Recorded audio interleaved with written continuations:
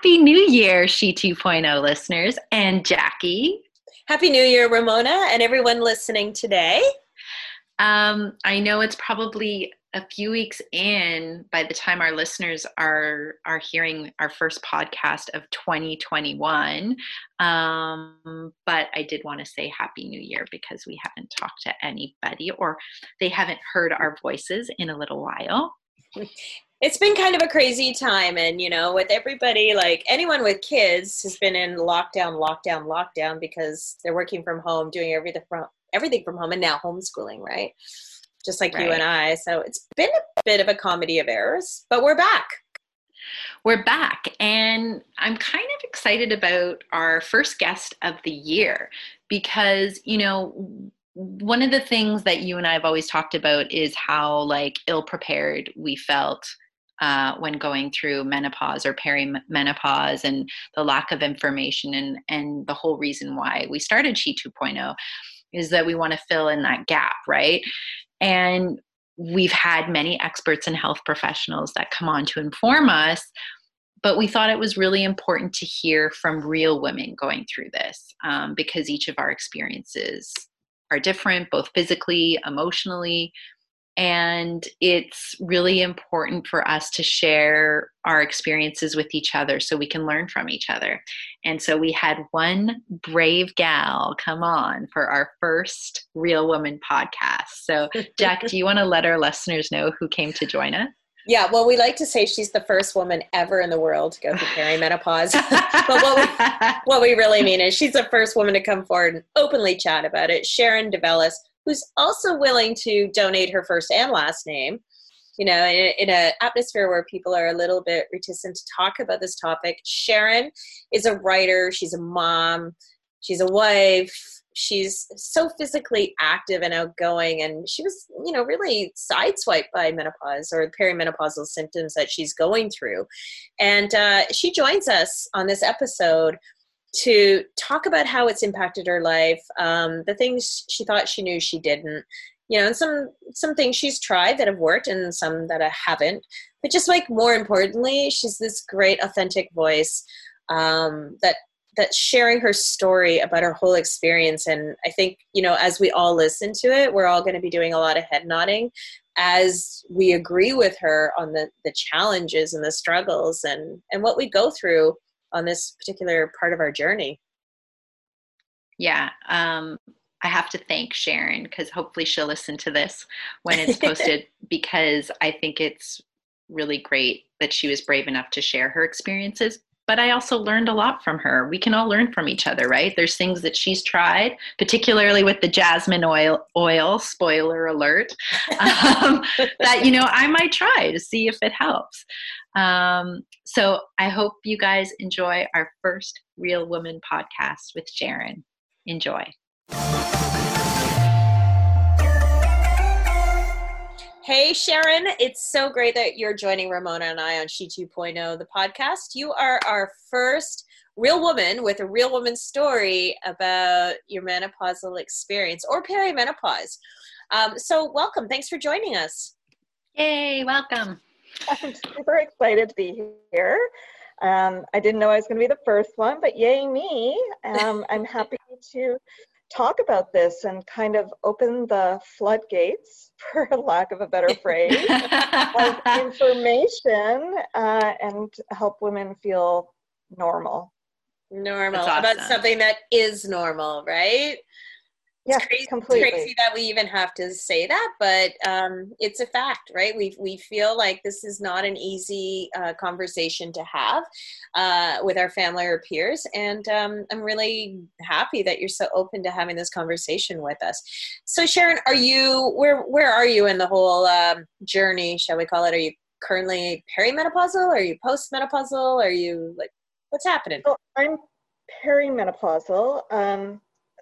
I was trying to think back, I was really I'm when did it all actually happen? So I'm 51 now, and I have to say probably it was in 2018 it really started for me. And then I went from about April to November with no period whatsoever. And I was like, yay me, this is awesome. And I had no nothing else. I mean, my anxiety was higher and I was having trouble sleeping, but other than that, it was completely fine.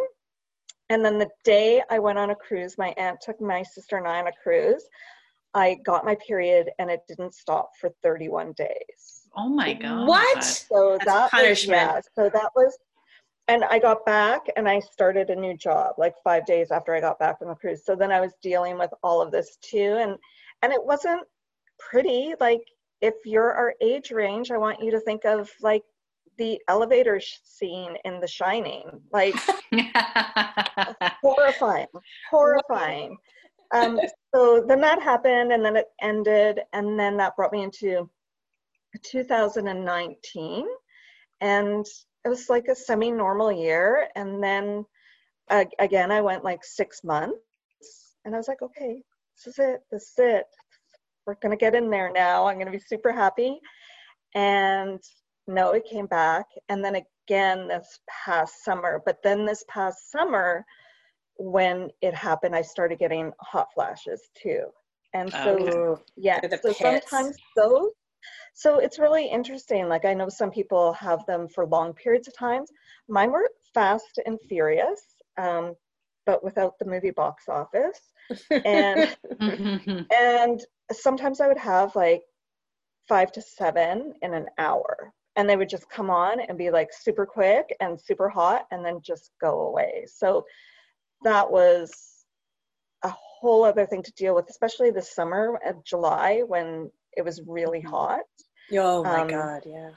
Yeah, it was really interesting, maybe the word, I don't know.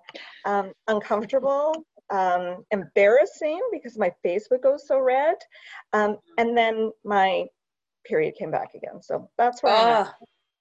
So the first time when you lost your period for like 6 months and then you had the 30-day experience, did you then after that have regular periods like monthly, and then you went again another 6 months without one?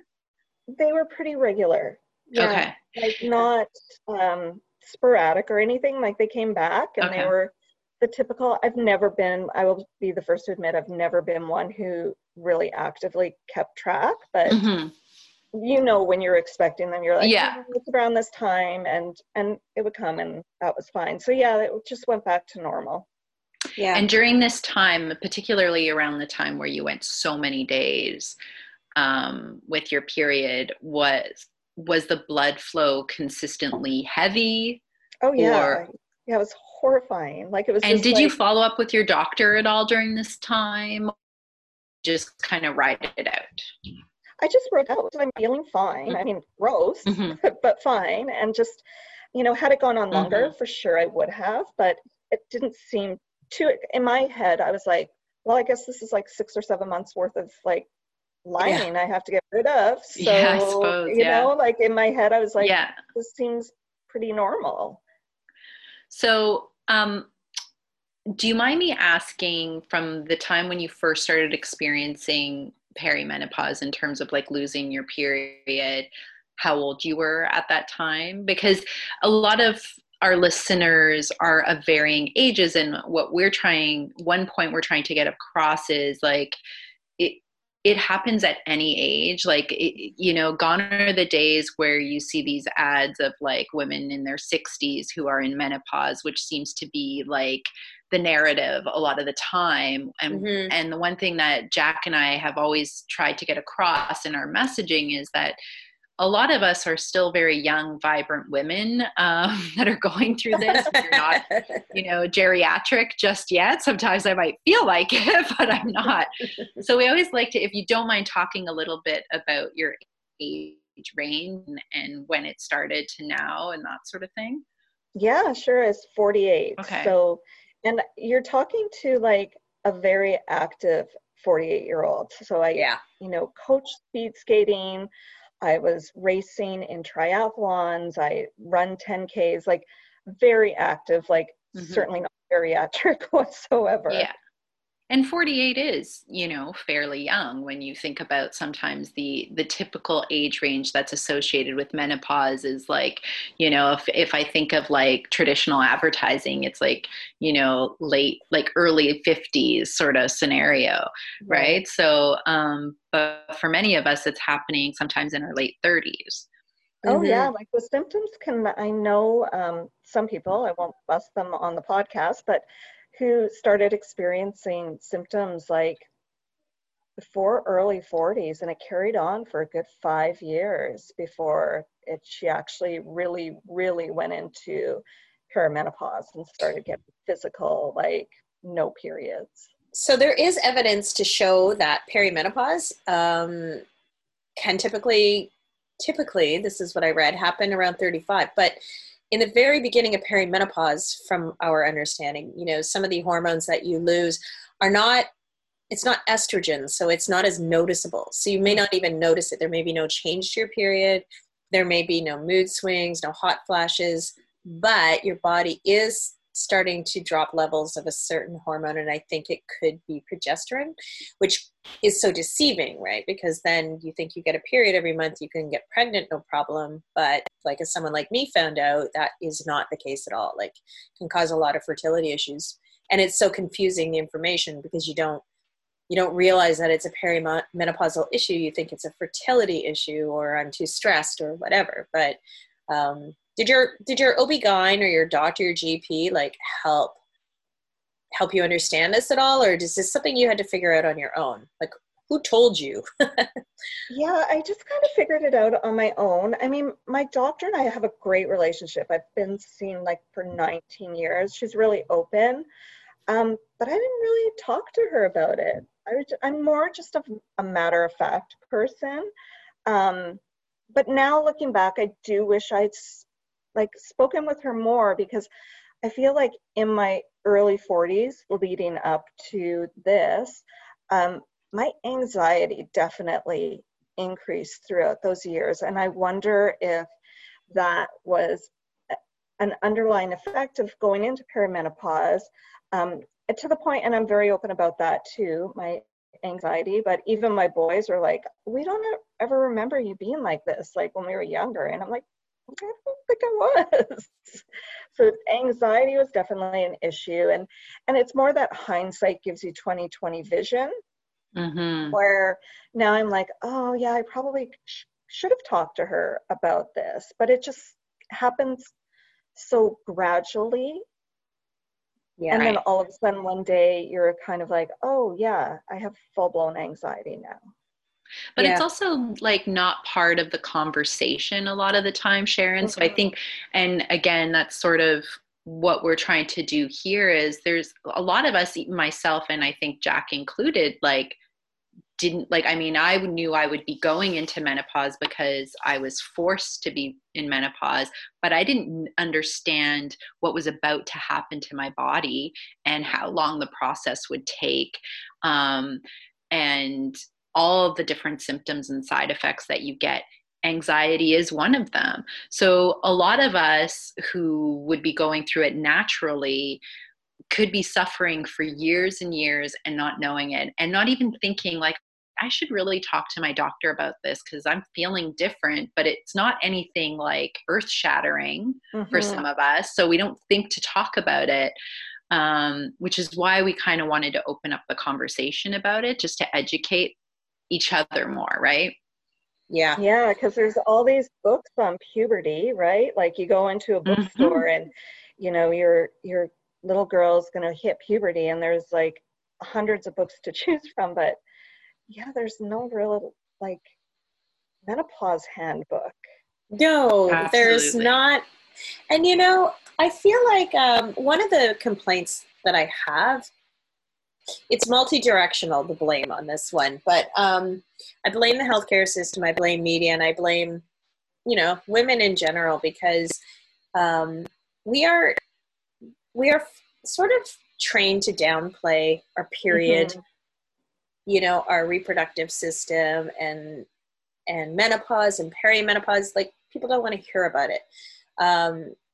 Doctors, GPs, they're gatekeepers, but they don't have the experience to talk to us about it, or, you know, where they should be sending us to experts, but we had to do our own digging to find the experts. So they don't seem to have a roster of experts to send us to for different symptoms.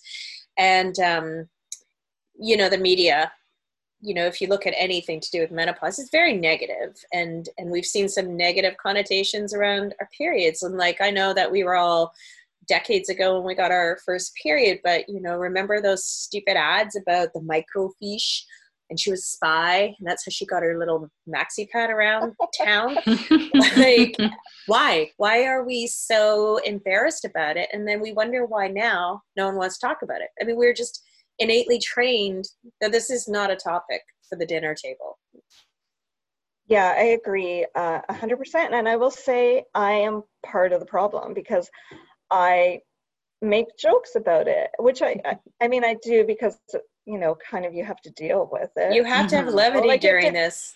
You have to deal with a 31-day period, so you might as well laugh at it.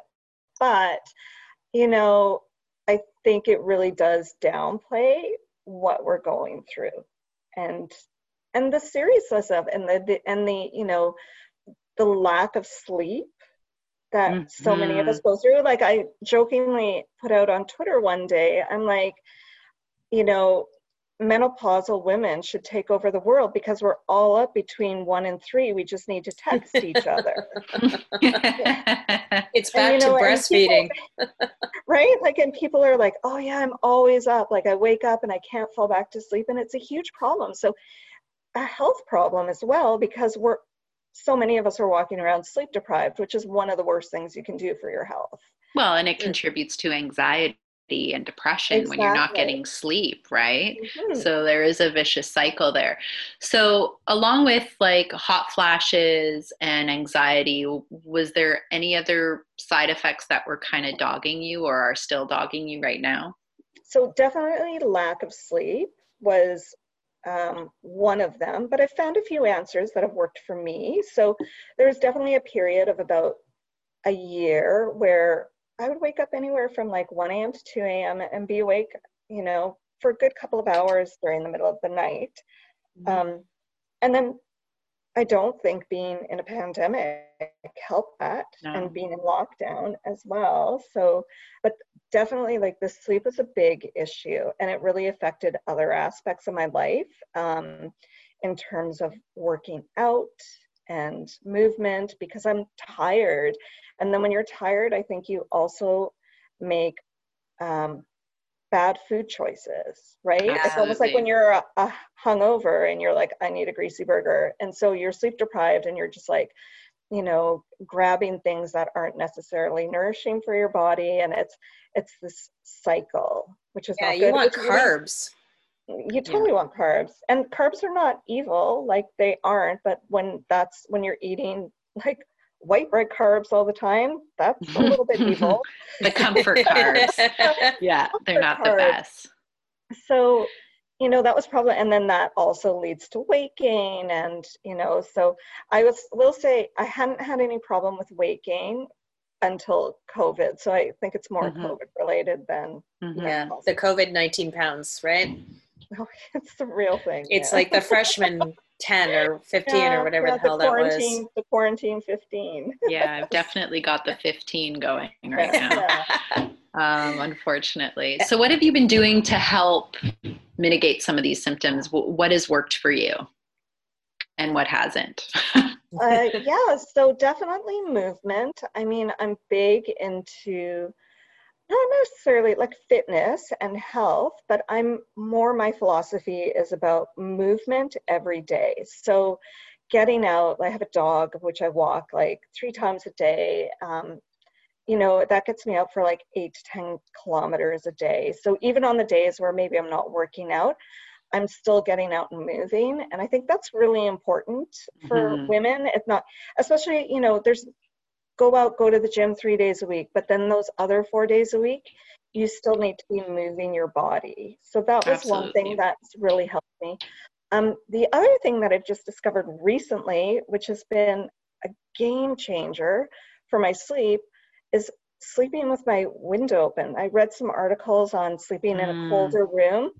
Mm-hmm. how it's supposed to be better for you. And for me, it's worked. Like now I still wake up in the middle of the night, but I fall back to sleep. It's weird. It works for the babies. fresh air. Yeah. Yeah, but it's more than the fresh, it's the cold, The cold. actually. So they say like a room temperature of about 66 degrees Mm-hmm. works for helping you go back to sleep, and it's worked wonders for me. So awesome. I sleep with the window wide open and the ceiling fan on, and I sleep in a tank top, and I find it hot as hell in here. And my husband has actually taken to sleeping in my daughter's room. Nothing And wrong my with that. daughter wears some cosplay onesie that's all fleece. So she sleeps with me and she's totally fine. But yeah, That's like awesome. Yeah. I was hoping that you would tell me something I wasn't already doing. I do have some other things. So another thing that really worked for me was jasmine oil, which sounds so weird because everyone's always lavender or whatever. Mm-hmm. And I stumbled across this study, and I'm not a scientist. I'm just saying it worked for me. Yeah, we just like sharing what others have tried, I'm right? Like, whatever. But it was this study, and it was jasmine oil, which reminds me obviously of my grandmother, like that flowery scent. Mm-hmm. And they had tested it on mice, and when these mice were exposed to this jasmine oil, they just went and chilled out in the corner of their cage. Like it was almost like taking like Valium to them. It hit those parts of the brain. So I actually kept jasmine oil beside my bed. Mm-hmm. And in the middle of the night when I would wake up, I would smell it. And it did help me fall back to sleep, like not instantaneously, but it would take like 2 hours down to about half an hour. Oh, so nice. That was a really good one. Oh, interesting. Okay. Yeah. I mean, there is something to be said. Oh, sorry. I was just going to say, I always use Lush's Sleepy Cream, and it does have lavender and some other things. I think calendula or something like that. Yeah, everybody thinks like lavender, right? Yeah. And I just personally don't like the smell of it, but I don't really like the smell of the jasmine, but it worked. And then the last thing was acceptance. Instead of trying specifically for sleeping and waking up in the middle of the night, instead of just trying to fight it and being really upset and anxious, like, oh, it's happening again, I'm awake again, like, I just would accept it. And I would just maybe turn on my light and read for a bit, or scroll my phone, which I know you're not supposed to do because of like blue light or whatever. And I would just be like, okay, well, I'm awake right now. So what can I do at this time, instead of trying to force myself to sleep and feeling frustrated? And I think that's been the biggest thing, as even with the hot flashes. Like at first when it was happening, I was like, oh my God, why is this happening so much and so frequently? And then after, I'm just like, oh, just accept it. Like you can't change it. No. This is happening. It's going to happen. And so they'd come on, I'd be like, oh, okay, it's another one. And then just get on with it. And so, I don't know, just the acceptance, like this is my body and I can either fight it or I can work with it, has been the biggest game changer for me. Not that I accomplish it every single time. Of course, but it's worth a shot. Oh my gosh, stop it. Sometimes it can be overwhelming. Like a certain symptom can be overwhelming. Anxiety or a hot flash or a night sweat.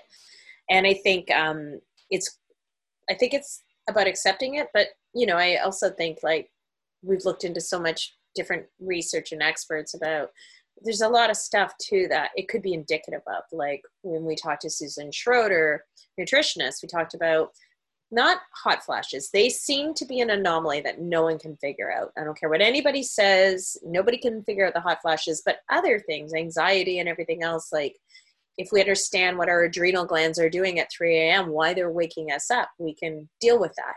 You know, either through a supplement or rebalancing. And we know like other symptoms like, you know, peeing our pants, there's pelvic floor therapy. Like there are things that we don't have to suffer through, but there are certain symptoms of menopause where I really just, like Ramona, I don't know if you agree, I haven't read anything where anyone claims to be able to figure out hot flashes, where they come from and why, and how to deal with them.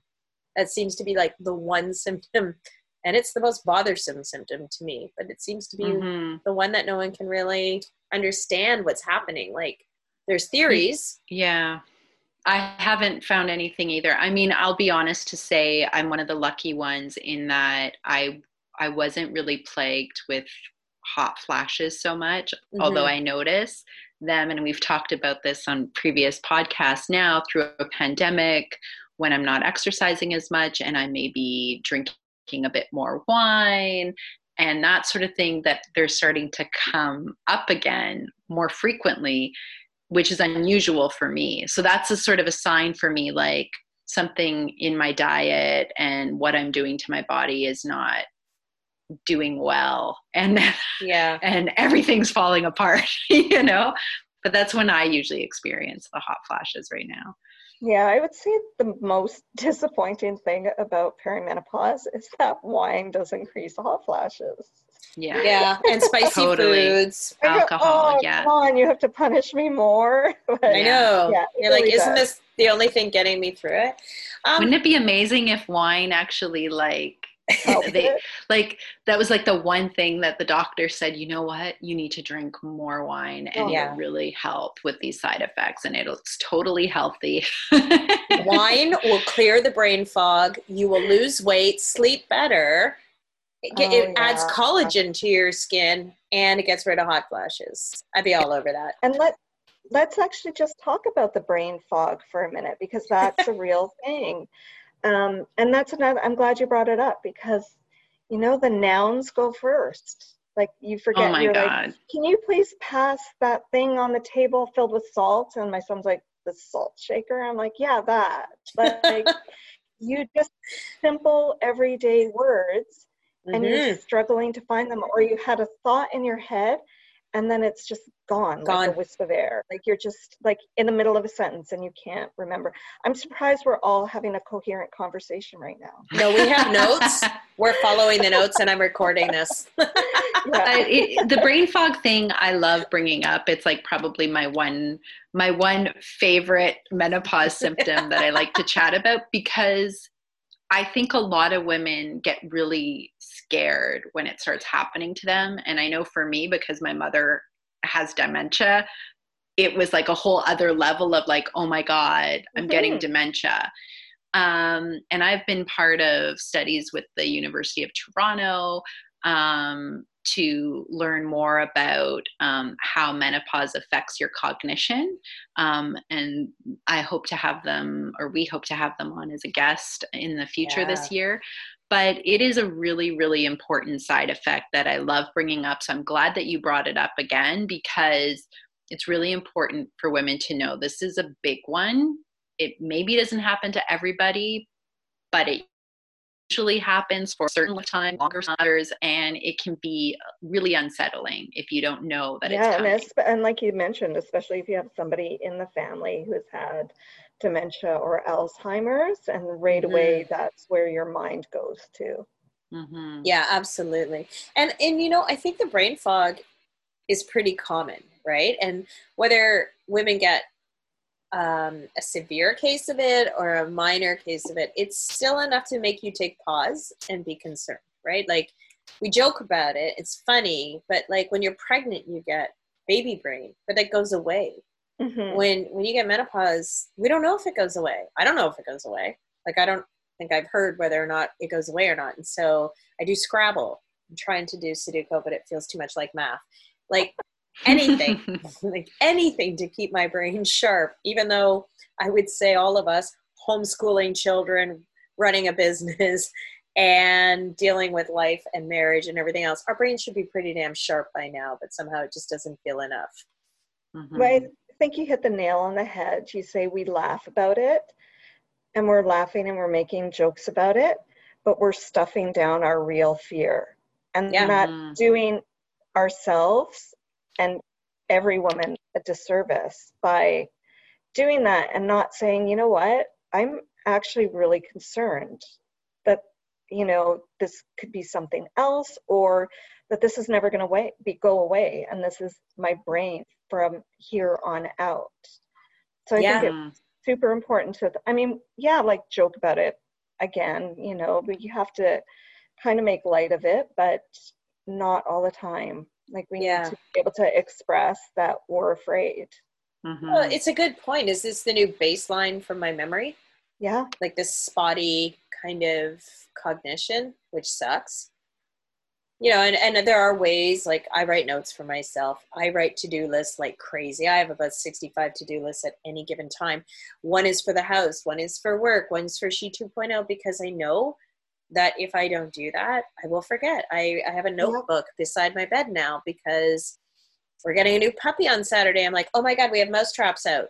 Like, we have to get rid of the mouse traps. And then I wake up in the morning and I'm like, what do we have to get rid of? Something about the dog and danger. Oh, well, it's gone. Also, the additional thing that's added on is the mom's mental load.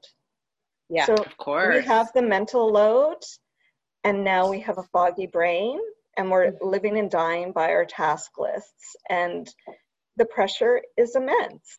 Mm-hmm. Yeah. And you add Debbie Downer, but yeah, but you layer on a pandemic as well, and trauma also contributes to memory loss. And so you think of that when we couple that with menopause and our task list and whatever, it's like, no wonder some of us feel like we're just unraveling, right? Yeah. Mm-hmm. Yeah. The other thing I find really tough with menopause, and not everybody gets it, this symptom, but the mood swing and the hormone rage, I feel like you can explain that away to your partner, to your kids, all you want, but it's sort of like the fool me once, shame on you. Like, I feel like it wears out its welcome as an excuse, but it's not an excuse. Like, it shouldn't be categorized with all the other lame-ass excuses we use for life. Like, I can only yell at my husband so many times and be like, oh, sorry, I didn't know where that came from, before it becomes like, can you not get a grip on that? And that can cause friction in your relationship with your husband, with your kids, with work colleague, like with whoever, right? Like, yeah, one of the big challenges is the people around you not understanding what you're going through. And that's sorry to switch gears here, but that's a big topic for me, because I think that's a twofold problem. There's the lack of understanding, which can create a lack of empathy, but there's also the people around you who don't want to talk about it, like, who don't feel comfortable talking to you about it. So I'm going to, unpopular opinion here, but good. I think we have to take responsibility for our own emotions, and we're grown women, and so when we start to recognize that we're feeling this rage is the exact moment when we need to take a step back before we say anything and try to understand where it's coming from. Yeah. So that we're not, I think we tend to do it with our husbands and our kids, right? It's almost the exact same way as a toddler will have a tantrum in front of his mom because he knows it's a safe place to land, and his mom will always love him. And so, because we certainly wouldn't have the same sort of outburst with a stranger at the grocery store. Yes. Because even if we're feeling rage because somebody is slow walking in front of us at the mall, we wouldn't go off the handle at that person like we would at our husband for chewing with his mouth open. So yes. Yeah. I wish we could, so but I wouldn't. I think we have to take some responsibility. Yes, it's awful. I felt the rage, and my kids have seen it, especially when I'm driving. I don't know what it is that sets me off as I'm driving, but it's road rage. And I'm like, seriously, and I never used to be like that. And I'm like swearing and like, oh, and so they've seen it, and it does come from like a hormone-based place in my body, but I also have to take responsibility for it and be like, you need to not explode at people you love. Yeah. Have you found that going through this right now has affected any of your personal relationships, whether it be family, friends? No, not, I mean, again, like this is such a bad time to be going through because I'm like, is it Mm-hmm. COVID or is it menopause? I Yeah. don't Mm-hmm. know. Um, but I would say no. Like, I'm pretty good. I meditate like shit. Like, Mm-hmm. I am meditating. I do walking meditations. I wake up in the morning. I do a loving kindness meditation. Like, and I'm really into just when I'm in that moment where I'm going to snap. My husband's nickname for me used to be Twig because I would just snap, right? As I got more mature and hopefully, I learned to just breathe it in for a second and be like, what are you really upset at? Is it Mm-hmm. really him, or are you just like a ball of hormones right now? A lot of Hmm. times it was a ball of hormones Or lack What, thereof. or lack yeah. thereof. Yeah. Was there anything that surprised you about menopause or what you've been experiencing that you didn't know? So I didn't really like, so my mom passed away when I was like 20 years ago. So when I was quite young, and I never really got to talk to her about her experience. Same with my grandmothers. Like I didn't have a lot of women around. So I don't think anything has surprised me because I didn't know what to expect, except what I Mm-hmm. see in the media, Mm-hmm. or joking around with my friends. But really, like, it's like, oh, you're going to have hot flashes. Oh, you're going to be cranky. Oh, you're not going to sleep. And that's all I really knew. So I don't think anything surprised me. I'm trying really hard to Mm-hmm. just take it in stride. Mm-hmm. It's very caricaturable in the media and in Mm-hmm. film and television. You can laugh at another woman being a bit cranky and snappy and think, oh, when I do that, it'll be fleeting. It's not fleeting. No, it's And like I'm it's, going on 3 years now. It's not fleeting at yeah, all. but it's cumulative. Like you feel like, fuck, am I just like the most negative person in Canada or what's Yeah. happening here? And it can really play on your psyche. I think that's kind of the danger. And then you throw in a pandemic that's already playing on your psyche. It's a big problem. I would say too, and I mean the physical aspect of it, I'm like losing collagen in my skin and Ah, that Mm-hmm. like sucks. just like things that I can't control. Like if I want to control my weight, I can eat better and, exercise and lift weights, but I can't control the saggy, doughy cheeks I'm getting, or like the under like the waddle on my chin, like, and just losing Yes. the elasticity of my skin and all of these things, my lips getting thinner, and like my hairline I've noticed is starting to get a little thinner, like all of these things which are, and again, I don't know, is it menopause or is it just normal aging or is it a combination of both? But those things that I can't control, I find bothersome sometimes. Well, the thing about that is, it when you talk about women, I think you have to tie menopause and aging together because women will always go through menopause, right? Like Mm-hmm. you can't not, and unless for some weird reason you were born without a uterus. Men don't go through that. They do go through slight loss of whatever, the testosterone. They can get a shot in the ass and 10 seconds later they're in their 20s. But we can't go through that. Like Yeah. it's part of our aging process. It's directly linked to aging, menopause, and collagen we lose because we lose estrogen and all the things we know about what is being depleted in our bodies. So unless you're doing like maybe HRT, and I don't know enough about HRT to say this, but I'm just sort of saying like there's no real coming back from this. Yeah, no, like when So you go through it, depressing. you're going through it. And Yeah. I think we have to find a new way to look at it because I feel like, I don't know, do we get rid of our mirrors? Because it is terrible to look at yourself physically and berate yourself for something out of your control, something you don't want any other person to judge you on. So why should we judge ourselves on this, right? And The one, Sharon, I've only known you a few years, and it's a Zoom call, but pretty good video on your end, my friend. You look great. oh, Like thank you. you're keeping in shape and you look healthy and you know what I mean? Like a lot of this crap is also in our head.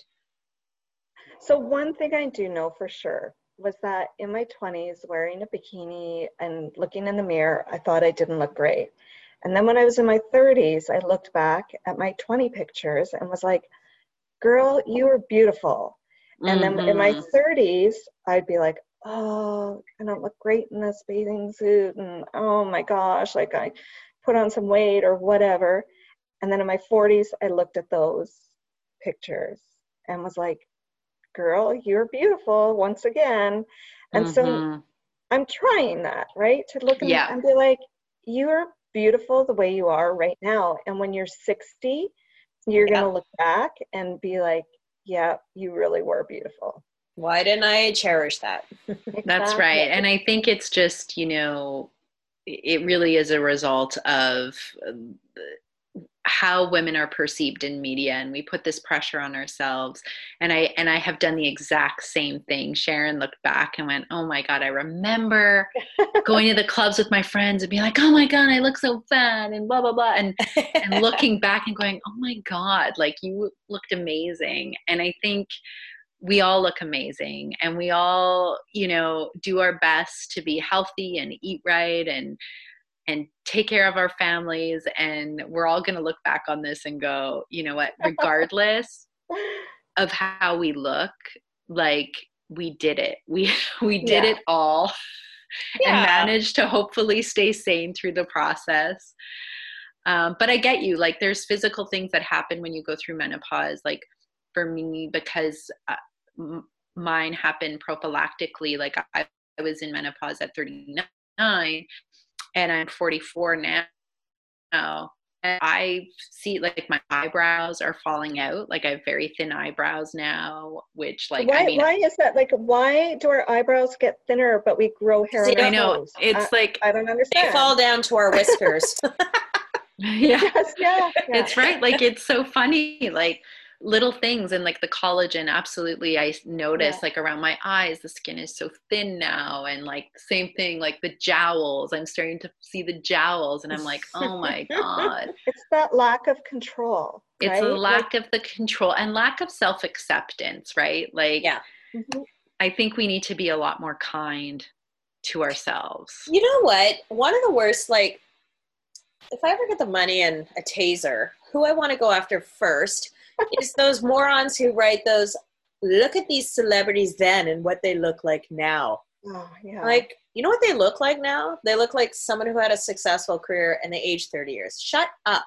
That's what they look like now. Like, why do we... they look like a human being. Yeah, like, we have to make people feel ashamed for aging. You know, it's like Carrie Fisher had a really great quote that, you know, beauty is not an accomplishment. And so don't look at aging like it's a fault or a weakness. It's like, our physical appearance is nothing.